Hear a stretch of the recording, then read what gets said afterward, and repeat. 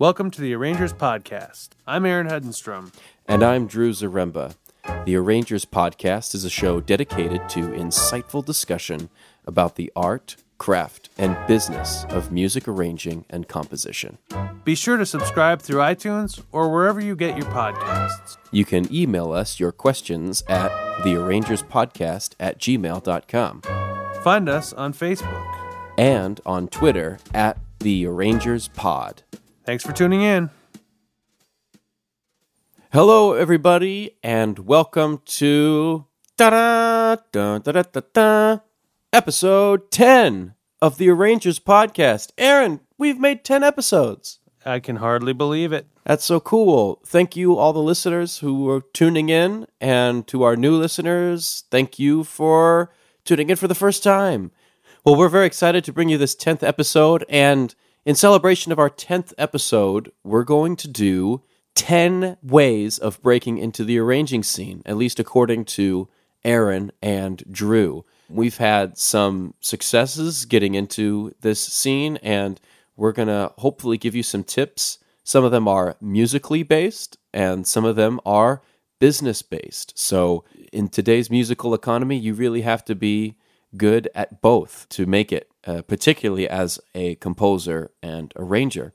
So we're going to offer our 10 nuggets, and we hope that you find them really useful. Aaron, what's number one? All right. Well, number one is something that I think is really, really useful, which is write every day. It is just like practicing an instrument. If you are wanting to get really good at an instrument or a sport or anything else, practicing every day is the best way to get better and to move forward with what you're doing. I think breaking into the arranging scene, it kind of assumes that you're somebody that really wants to do the work and to spend the time every day in, sitting at the piano or wherever you compose and working on the music. And I think writing every day just helps you to get into a nice creative zone. No doubt about it. Our teacher, Rich DeRosa, always says the difference between someone who enjoys writing music and a writer, as in a real composer or arranger, is a real writer and composer finishes their compositions. And you really only learn how to finish your tunes if you are regularly writing and regularly finishing pieces. And so even if it's really terrible, even if you feel like it's not a good composition, forcing yourself to write will allow you to force yourself to write when there's a really big deadline on the line. So practicing the habit of writing every day and forcing yourself to do something, it helps me overcome writer's block, because forcing a deadline on yourself really says, okay, this has to get done. I have no choice in the matter. We got to get this done. Writing every day only sharpens your tools. Absolutely. And for Drew and I, it's basically become our job, and for many of you, maybe you want to do this as like a side hustle and you want to do some arranging on the side, and maybe you want to do it full time or some semblance of both. And, just getting into those good daily habits. If you were going to a day job at a bank, you can't just take days off, right? I mean, unless you have a good reason to do so. As musicians, I think we thrive best when we have that regular daily habit of doing something. And another thing is, and this is a book that I would really recommend. I just finished reading it. It's called The Talent Code, and it's basically about the way that people master a skill and about how basically what he calls talent hotbeds develop. He calls these talent hotbeds where basically you get all these talented people coming from one area of the world and kind of dominating their area of expertise. And one interesting part about that was it wasn't so much that there was this magical secret, but it was just the people that really learn how to master a skill are the ones that are just doing the little things every day and developing those habits so that their brain can master something over time. And so that's something that I really took to heart because, it's really easy as a self-employed musician and as a creative person to kind of be all over the place, be scatterbrained. I know that I tend to be scatterbrained if I don't create habits in my life. And so for me, that was a really, really cool thing just to realize it's really not about some magical secret that the people who are successful and who break into the music scene successfully are just some magically gifted person. No, they've put in the time, There's very few, if I would argue, there's probably nobody that has achieved success without putting in a fair degree of work and effort. Yep, exactly, Aaron. And this flows into our second point, number 2, which is how will you write every day is by listening, by searching for new sounds and genres and getting inspired to write. Not everything is going to come from your heart and be super original and, transcendent. So you have to fill your mind and mind's ear with a rich musical diet of many different things: jazz, classical, pop, funk, world music, Chinese opera, if you're me. And so your ability to be a good musician and having a skilled work is really dependent on your musical diet. You can't produce or arrange something if you don't know what it's going to sound like. And the way that you learn what it sounds like is by listening. I think if you're in the music business, if you're either doing it full-time or part-time, you probably got into the whole thing by listening, right? I mean, I remember for me, I fell in love with music by listening to recordings and by going to live concerts and by falling in love with pieces by George Gershwin and by Charlie Parker and by any number of other great musicians from history. I am more creative and more inspired if I'm listening to things on a regular basis. And sometimes that means picking up a vinyl record from, an antique store for $2, just some random thing, and putting it in and seeing what it sounds like. Right. Sometimes it's getting recommendations from a friend, checking out what's new out there. Sometimes it's going back 200 years and listening to some really old classical piece. But I think just keeping your ears fresh, keeping your mind in the game by listening to new stuff, challenging your palate, I think is a really, really critical. I was going to say useful, but I think it's even more than that. I think it's absolutely essential. Yeah, pushing your own musical boundaries, staying inspired, and learning from other people's music, including your colleagues. It's essential, like you said, Aaron. It's critical to being a professional arranger. Yes, sir. Yes, sir. Number 3 on our list is something that both Drew and I were able to do, which is to go study with a great arranger. Another way of putting that would be find a mentor. And for Drew and I, that came through the form of going to college. But that doesn't have to be the case. College is expensive, and it doesn't work great for everybody. So we're not saying you have to go to this expensive music program. You don't have to get a degree necessarily, but that might be the route that's best for you. Another way you could do it, though, is something that I've done a number of times, which is if I find a great arranger that lives in my area, I'll take them out to lunch, or I'll see if they want to hang out, or I'll take a lesson from them, or I'll go to their concerts and get to know them. I think that is the number one ticket into getting into the business is the relationships. And if you can go right to the source, the people that are doing what you want to do, and get to know them and tell them that you respect them, I think you're going to not only learn a lot from them, but you're going to have a connection and an advocate for you that can recommend you for other work. One way to do this is to offer to be an assistant, to help out, be their copyist. Wasn't Maria Schneider Bob Brookmeyer's assistant/copyist for a number of years? So. And so was Darcy James Argue, I know. Maria was also an assistant for Gil Evans. Yes, that's right. That was her mentor, for one of her mentors, and clearly had a huge influence on her. You need good teaching. Otherwise, you can be self-taught, and there's a few people who are really good who are self-taught, but they're very few. It really helps to study with a great arranger or a mentor. And so we definitely highly recommend that. Number 4 is start your own ensemble. And if you're a jazz guy, it doesn't have to be a big band or a quartet. You can think creatively. The more eclectic and crazy it is, the more considerations you have to take in as a writer and really think about what you're writing down. One thing I'm definitely going to say is that write for the musicians who are playing in your band. That's what Maria Schneider does. That's what Darcy James Argue does. That's what Duke Ellington does. Bob Brookmeyer, Thad Jones. Everybody since the dawn of time wrote for the musicians they knew, and that's what made the music speak, because it was a combination of the writer expressing what they wanted to express, filtered through a wonderfully talented and artistic performer. So getting used to this and getting away from the idea of you and your, compositional tower creating the best symphony ever heard to man, but then no one can play it because it's too hard, or maybe it's a great MIDI, but it's not really performed very well.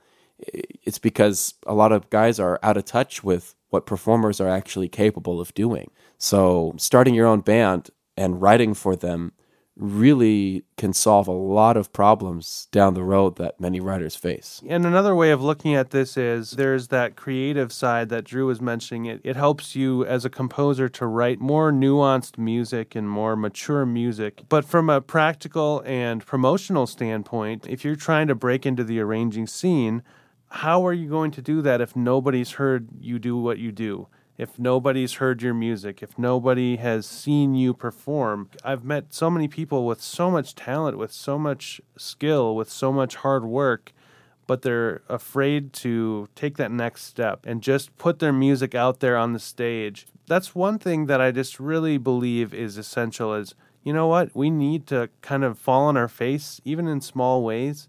We need to put ourselves out there and, hey, if something doesn't go perfect and maybe our composition needed this or that, or the players didn't exactly play it the way we wanted them to, big deal. You build up these little experiences. And if you want people to know that you're an arranger, no better way than to just put something together, put a group together. Drew and I have both been doing that for years and years, and it's great. You actually create a lot of great memories with these people that are really wonderful people that play in your group. But you're creating a platform for your music to be heard, and I think that's invaluable. You never know. Maybe somebody who plays in your band has a friend who needs an arrangement, and they call you because of that. That's right. That's right. You just can't get enough experiences putting your music out there in front of people, and putting together your own band is a perfect way to do that. The next one comes completely out of starting your own band, and it's a very logical step. What's number 5, Aaron? So number 5 on our list is you need to record and share your creations.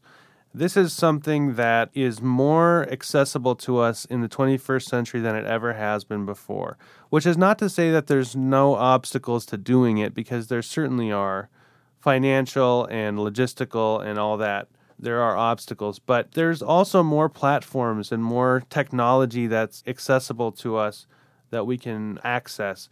So one example of this would be the traditional thing of creating your own CD or album. And Drew and I have both done that a number of times, and we've played on other people's albums and stuff. And recording a CD is not what it used to be, because the market is leaning more towards the online thing. And particularly videos and singles. Exactly. And there are some negative things about that, in the sense that the traditional ways that people have been able to make a living selling CDs and gaining royalties and so on and so forth have changed a lot, and in some ways evaporated. And there's definitely a lot to lament there. But at the same time, we also have people like Jacob Collier, or people that have found a way to use the online platforms to their advantage. But think about someone like Jacob Collier, or somebody else who puts their music online and gains a really substantial following from that. They would be the same talented musician without doing that, but the difference between them becoming successful in their career and them making music for themselves at home is the fact that they shared it. That's it. Right, exactly. And yes, do people write mean comments on YouTube? Absolutely. And I don't get it. I think it's really stupid that people do that. But my hats are off to anybody who puts their stuff up there and just kind of deals with that criticism, because, not everybody's going to like what you do, but you have to share your creations. You have to do it. Like, if you are serious about this, if you're not just doing it as a hobby, you have to put it out there. That's exactly right. Using social media, YouTube, SoundCloud, Twitter, Facebook, all these things, they're seen as kind of a nuisance in the music for us musicians because it's, oh, we have to do this. But in reality, that's what's going to put you in the minds of people who will potentially hire you. People hire those who they've recently interacted with or they've seen in their work. So if you share a video or recording, you're putting yourself at the forefront of people's minds. This flows right into number 6, which is a place where you can consolidate all of your recordings is a website and making a demo reel. Demo reels are not as common, but you can still make a compilation of, your compositions so that you're not as much sending out a demo reel to people as much as you are sending an MP3 with lots of different things on it, potentially. We should mention that a website almost never gets you a gig, but being referred to a website from a friend or from a YouTube link helps establish your credibility in the scene. People say, oh, this guy's legit. He has a website. It looks pretty good. There's a calendar here. There's a contact. And, oh, look, this is his bio. This is what kind of stuff he's done. Again, it seems like something, do I really need to do this? In the 21st century, absolutely. Even if it doesn't look fantastic, something there I think is better than nothing unless it totally looks trashy or whatever. And then it could actually hurt you. Right. But I think making a website, once you have some recordings and posting them up there, spending a little bit of time to massage the layout is a really wonderful thing. I know, Aaron, you do all of your own website design. I paid someone to do it because I just don't know about that stuff, but it's not that hard from what I understand, right? Well, I wouldn't say that I'm a website designer, but I use the Weebly templates, and then I do the drag and drop format that they provide for you to kind of lay out my own. So, yeah, I don't really do the technical side of it. I just use the tools they give you and the templates they give you. And that brings me to one of the points that I was going to make about this. And there's a million reasons that you might be telling yourself, yeah, I shouldn't get a website. One of them might be, am I really good enough to have a website? Like, who really wants to go to my website anyways? Look, I get that. And we all have that sense of insecurity as people and as artists, certainly, but I think everybody in the world has insecurities, right? So yes. You might be saying that to yourself. And I would just say to that, just do it. And have a platform where you can put your stuff up there because you're going to get better over time. And just taking that first step to put your music out there in the public, I think will change your mentality. Oh, now I'm an artist. Now I'm putting content out there for people to look at. Another thing that you might be thinking about, I don't know if I need a website, is you might see all these really, really fancy websites with amazing photography and these absolutely expensively produced videos, and you might just think, I can't do that. I can't afford that, or I don't know what to do, how to get started. And I would just say, don't even compare yourself to those types of websites because if we all had the money to do that, that would be great. But the reality is there's so many easy ways to create a simple and clean website that just presents your material. I think it's great when people can create that really, really fancy and visually appealing website. But what's the point of a website? It's to present who you are to the world, so that people who are looking to hire you for whatever it is, or looking to purchase your music, or looking to see when you're touring next, can find that information. So a website's a place where you have your biographical information, what degrees you got, where you went to school, who you've played with. On my website, I have my curriculum vitae, well, however you pronounce that. Your CV. Yes, your CV, that's right. So that I can apply for jobs and people can download that off of my website.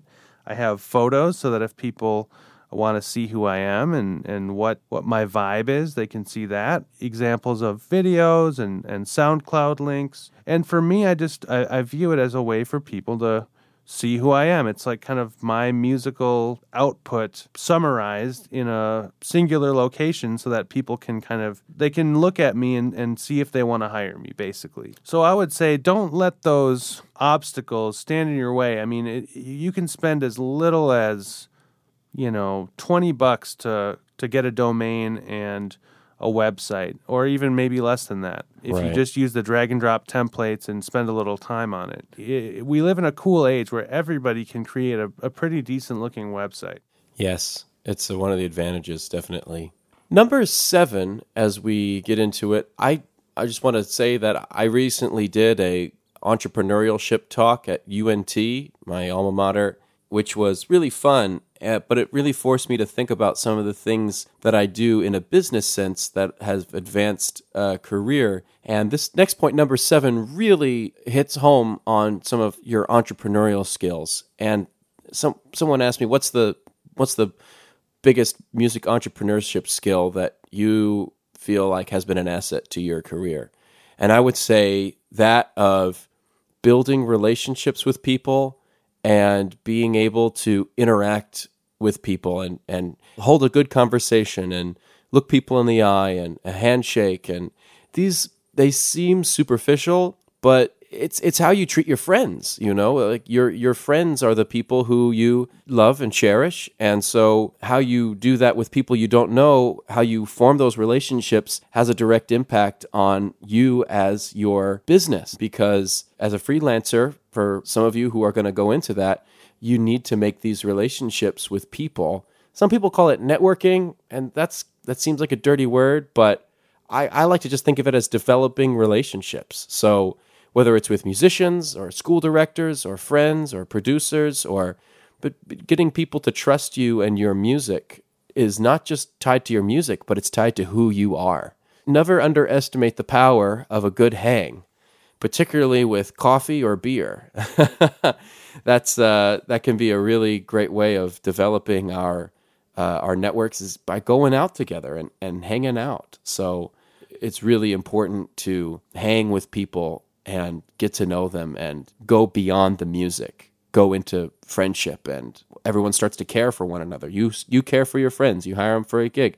Your friends care for you, and they want to be involved on your projects. It's all tied together. I mean, look, Drew knows me very well, and I am definitely an introvert, and Drew, I would say, is definitely an extrovert. So Drew and I are on completely opposite ends of the personality spectrum and how we relate to other people. And as an introvert, sometimes I struggle to be outgoing with people and to go out and be around a big crowd or go to a concert and have to socialize all night. Because for me, that's very tiring and exhausting.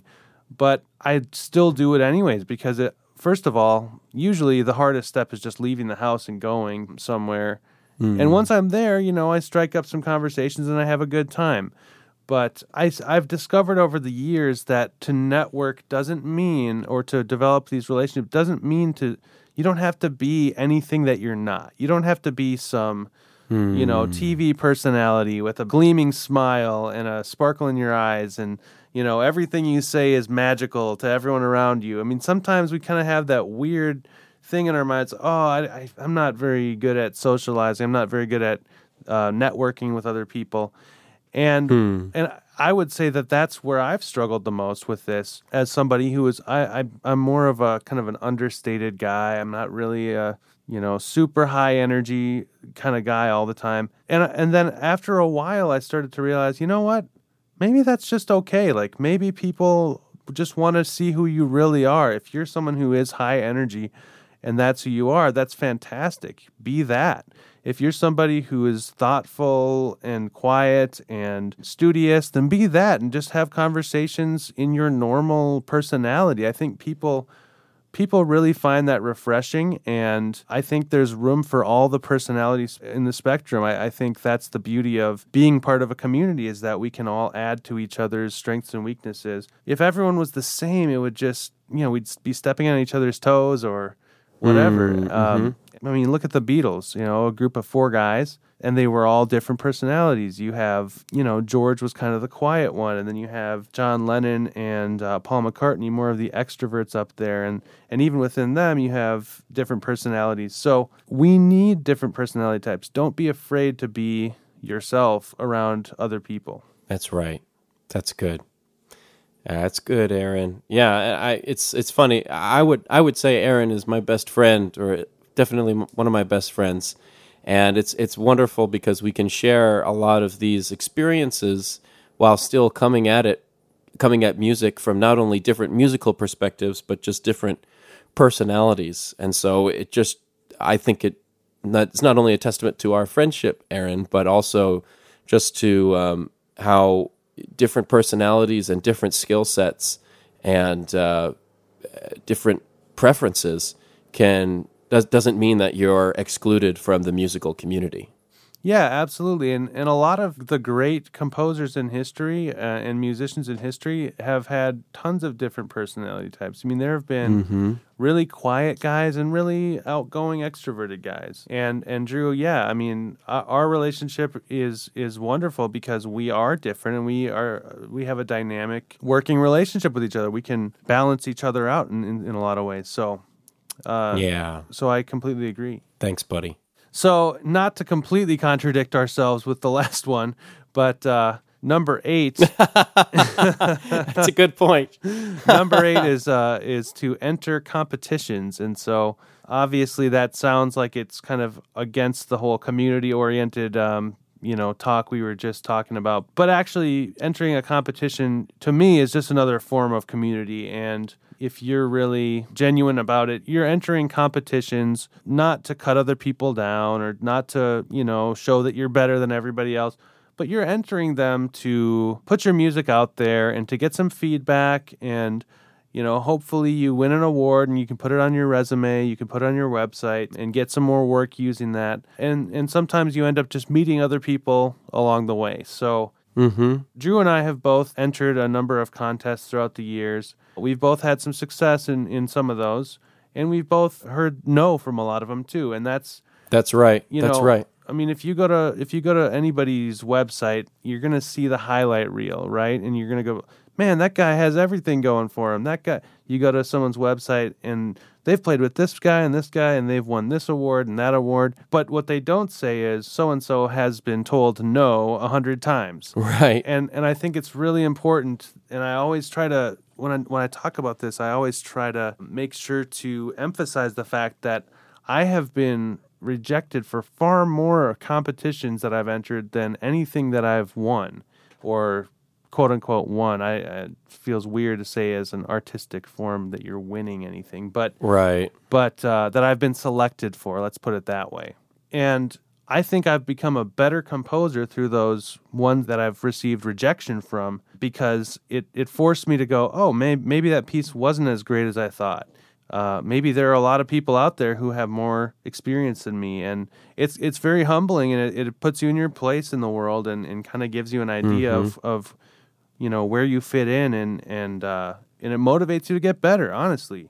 Yeah.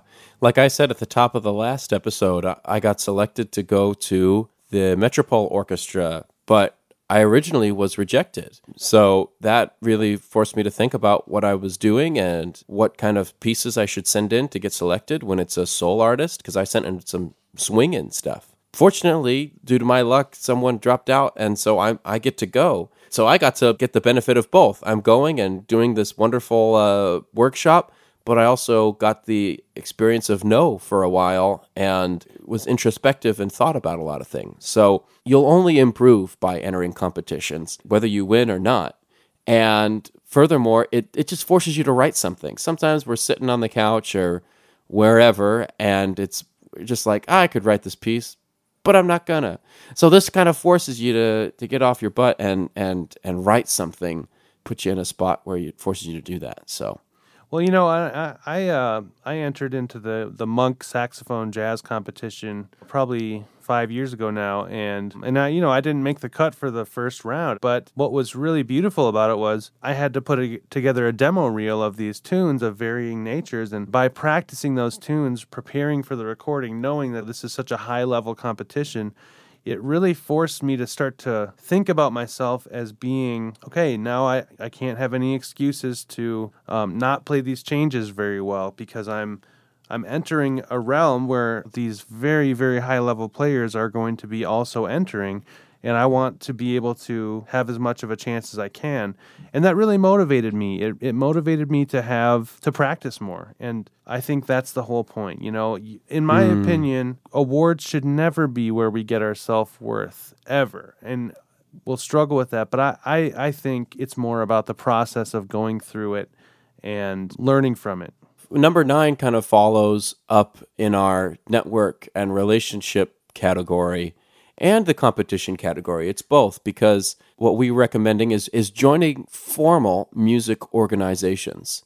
Composers Forum, ASCAP, BMI, the Union, and other online associations.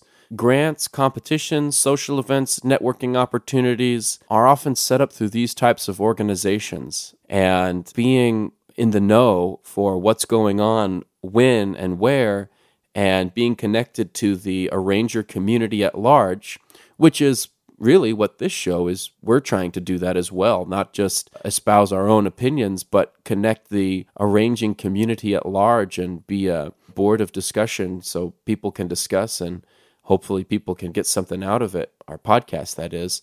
But we're a very small organization. We're growing, but we're small. So Aaron is an ASCAP guy, and so am I. I'm a member of the Union down here in Dallas, which I think is very important. And there's all sorts of other kinds of organizations, Facebook groups, and other groups in your communities that are unique to your city, no doubt. And this is a great way to get involved in the arranging community and network. Certainly, and I'm also a member of our local union here in Minneapolis, St. Paul. I am also a member of the Minnesota Music Coalition, which is kind of a fairly new organization that's sort of an effort to provide support and opportunities for the music community here, which is I think, a really fantastic thing. I'm also a member of the American Composers Forum. So there's lots of organizations out there, and another good one if you're a jazz player or arranger is the Jazz Education Network. Jen, yes. So there's a lot of these types of things. If you're into video game music, there's the Game Audio Network Guild, which they abbreviate to GANG, which is, well, so there's a lot of these things, and I've found that they are helpful, and they help you get connected with people. We live in a social world, and these are just platforms and places where you can get to know some new people. Aaron, want to hit us with number 10? Yeah, baby. Our last one? Last one, find your niche. That is our last one, find your niche. And I think it's a good last one because all of those things above, if you whittle it all down, at the end of the day, we all have our little corner that we find, or maybe we have a couple of different corners that we live in, but there's a lot of different working opportunities out there, and we can't do them all. We have to find our niche. Yeah, that's right. No two people are identically talented. Everyone has their musical skill sets that sets you apart. And so, if you grew up in Brazil, you're going to have a knowledge of Brazilian music that many other people won't. And even though Brazilian music is very loved and adored and respected and emulated all over the world, you will bring your niche to that. So whatever you write will probably have some semblance of a Brazilian flavor to it. It might not, but more than likely it'll have something in there. And so use this to your advantage. Use it to set yourself apart, to get opportunities that you wouldn't ordinarily. You don't have to be from a particular country. You could be from just a particular community. Or perhaps you have a different skill set. You play a really unique instrument that nobody else plays. Or you're really into a specific artist. Like say you're a scholar on the music of, Jacob Collier. We mentioned him earlier in the show. Or somebody. It doesn't really matter. Chris Potter, Maria Schneider, it doesn't matter. The fact that you're an expert on their music will make you valuable in certain circles and give you an advantage. Not that it's all about getting an advantage, but as a businessman or woman, you want to be able to use your skills to their maximum potential. You mentioned that you might be from a certain community, or you might happen to live in a certain community that has a unique style of music or a unique, opportunity that is not present everywhere else. I mean, if you go to Los Angeles, for example, you have a unique ability to work in the Hollywood scene, right? That's right. You know, you can't do that from most other cities, at least not in the same capacity. If you go to New York City, you're going to be around the highest concentration of jazz musicians in the world. Each area provides their own niche. If you go to Nashville, there's a lot of pop music and country music and singer-songwriters. If you're interested in that, maybe that's a place to look into. I know Drew and I have both found some niches for ourselves here in the Minneapolis-St. Paul. You know, there's some good variety of music, but there's some indie rock artists that I've worked with. There's some folks that have hired me to do jazz stuff because even though jazz doesn't have the same market that it used to, every once in a while there'll be a show that needs a jazz arranger, and because that's my particular area of training, every once in a while I'll get those opportunities because of that. Or let's say you're like the electronic music guy, someone that really likes to do electronic music, and you become known for that, and people start calling you to do that. What's great about finding your niche is that it can actually be the thing that you love the most. You know, you don't have to force yourself to try to find a niche that's not natural to you. You can make your niche out of what you're actually interested in. That's right. Or like Mike Nelson, for example. He started doing funk horn arrangements and really working in the pop industry and R&B, and that has really become a niche for him. Even though he's fully capable of arranging other styles and for other instrumentations, he's found a lot of success in that realm because he took advantage of the niche that was there. Yeah, and all of us can do the same. No matter where you are, it helps to be around other musicians where they're talented, which is why a lot of people end up moving to cities like Los Angeles, Nashville, New York, Seattle, Chicago, Twin Cities, Dallas, Fort Worth, Paris, London, Tokyo, Shanghai, you name it. That's why a lot of musicians move there, because the community's there and your ability to find your niche within those communities. But that's definitely, like you said, Aaron, a good summary of what we've been talking about for this whole thing. The music industry loves personality. And that doesn't mean you have to have a crazy personality, but we're drawn to people who we can associate with, or we're drawn to their music, whatever it is, and find out what that is for you. 100%. 100%. Folks, hopefully this has been a really insightful episode for you, that you can take these 10 tips and perhaps you've thought about some of them, but not others, and hopefully they can help you become a little more of a well-rounded arranger and put you into a spot where you can start to do this as a living if that's what you desire. These are our 10 thoughts. They're certainly not the only ways you can get a start in the music business. If you have other ideas, share them with us. Email us, post on our Facebook page, our Instagram page, or our Twitter. We'd love to hear from you. This is all about creating community.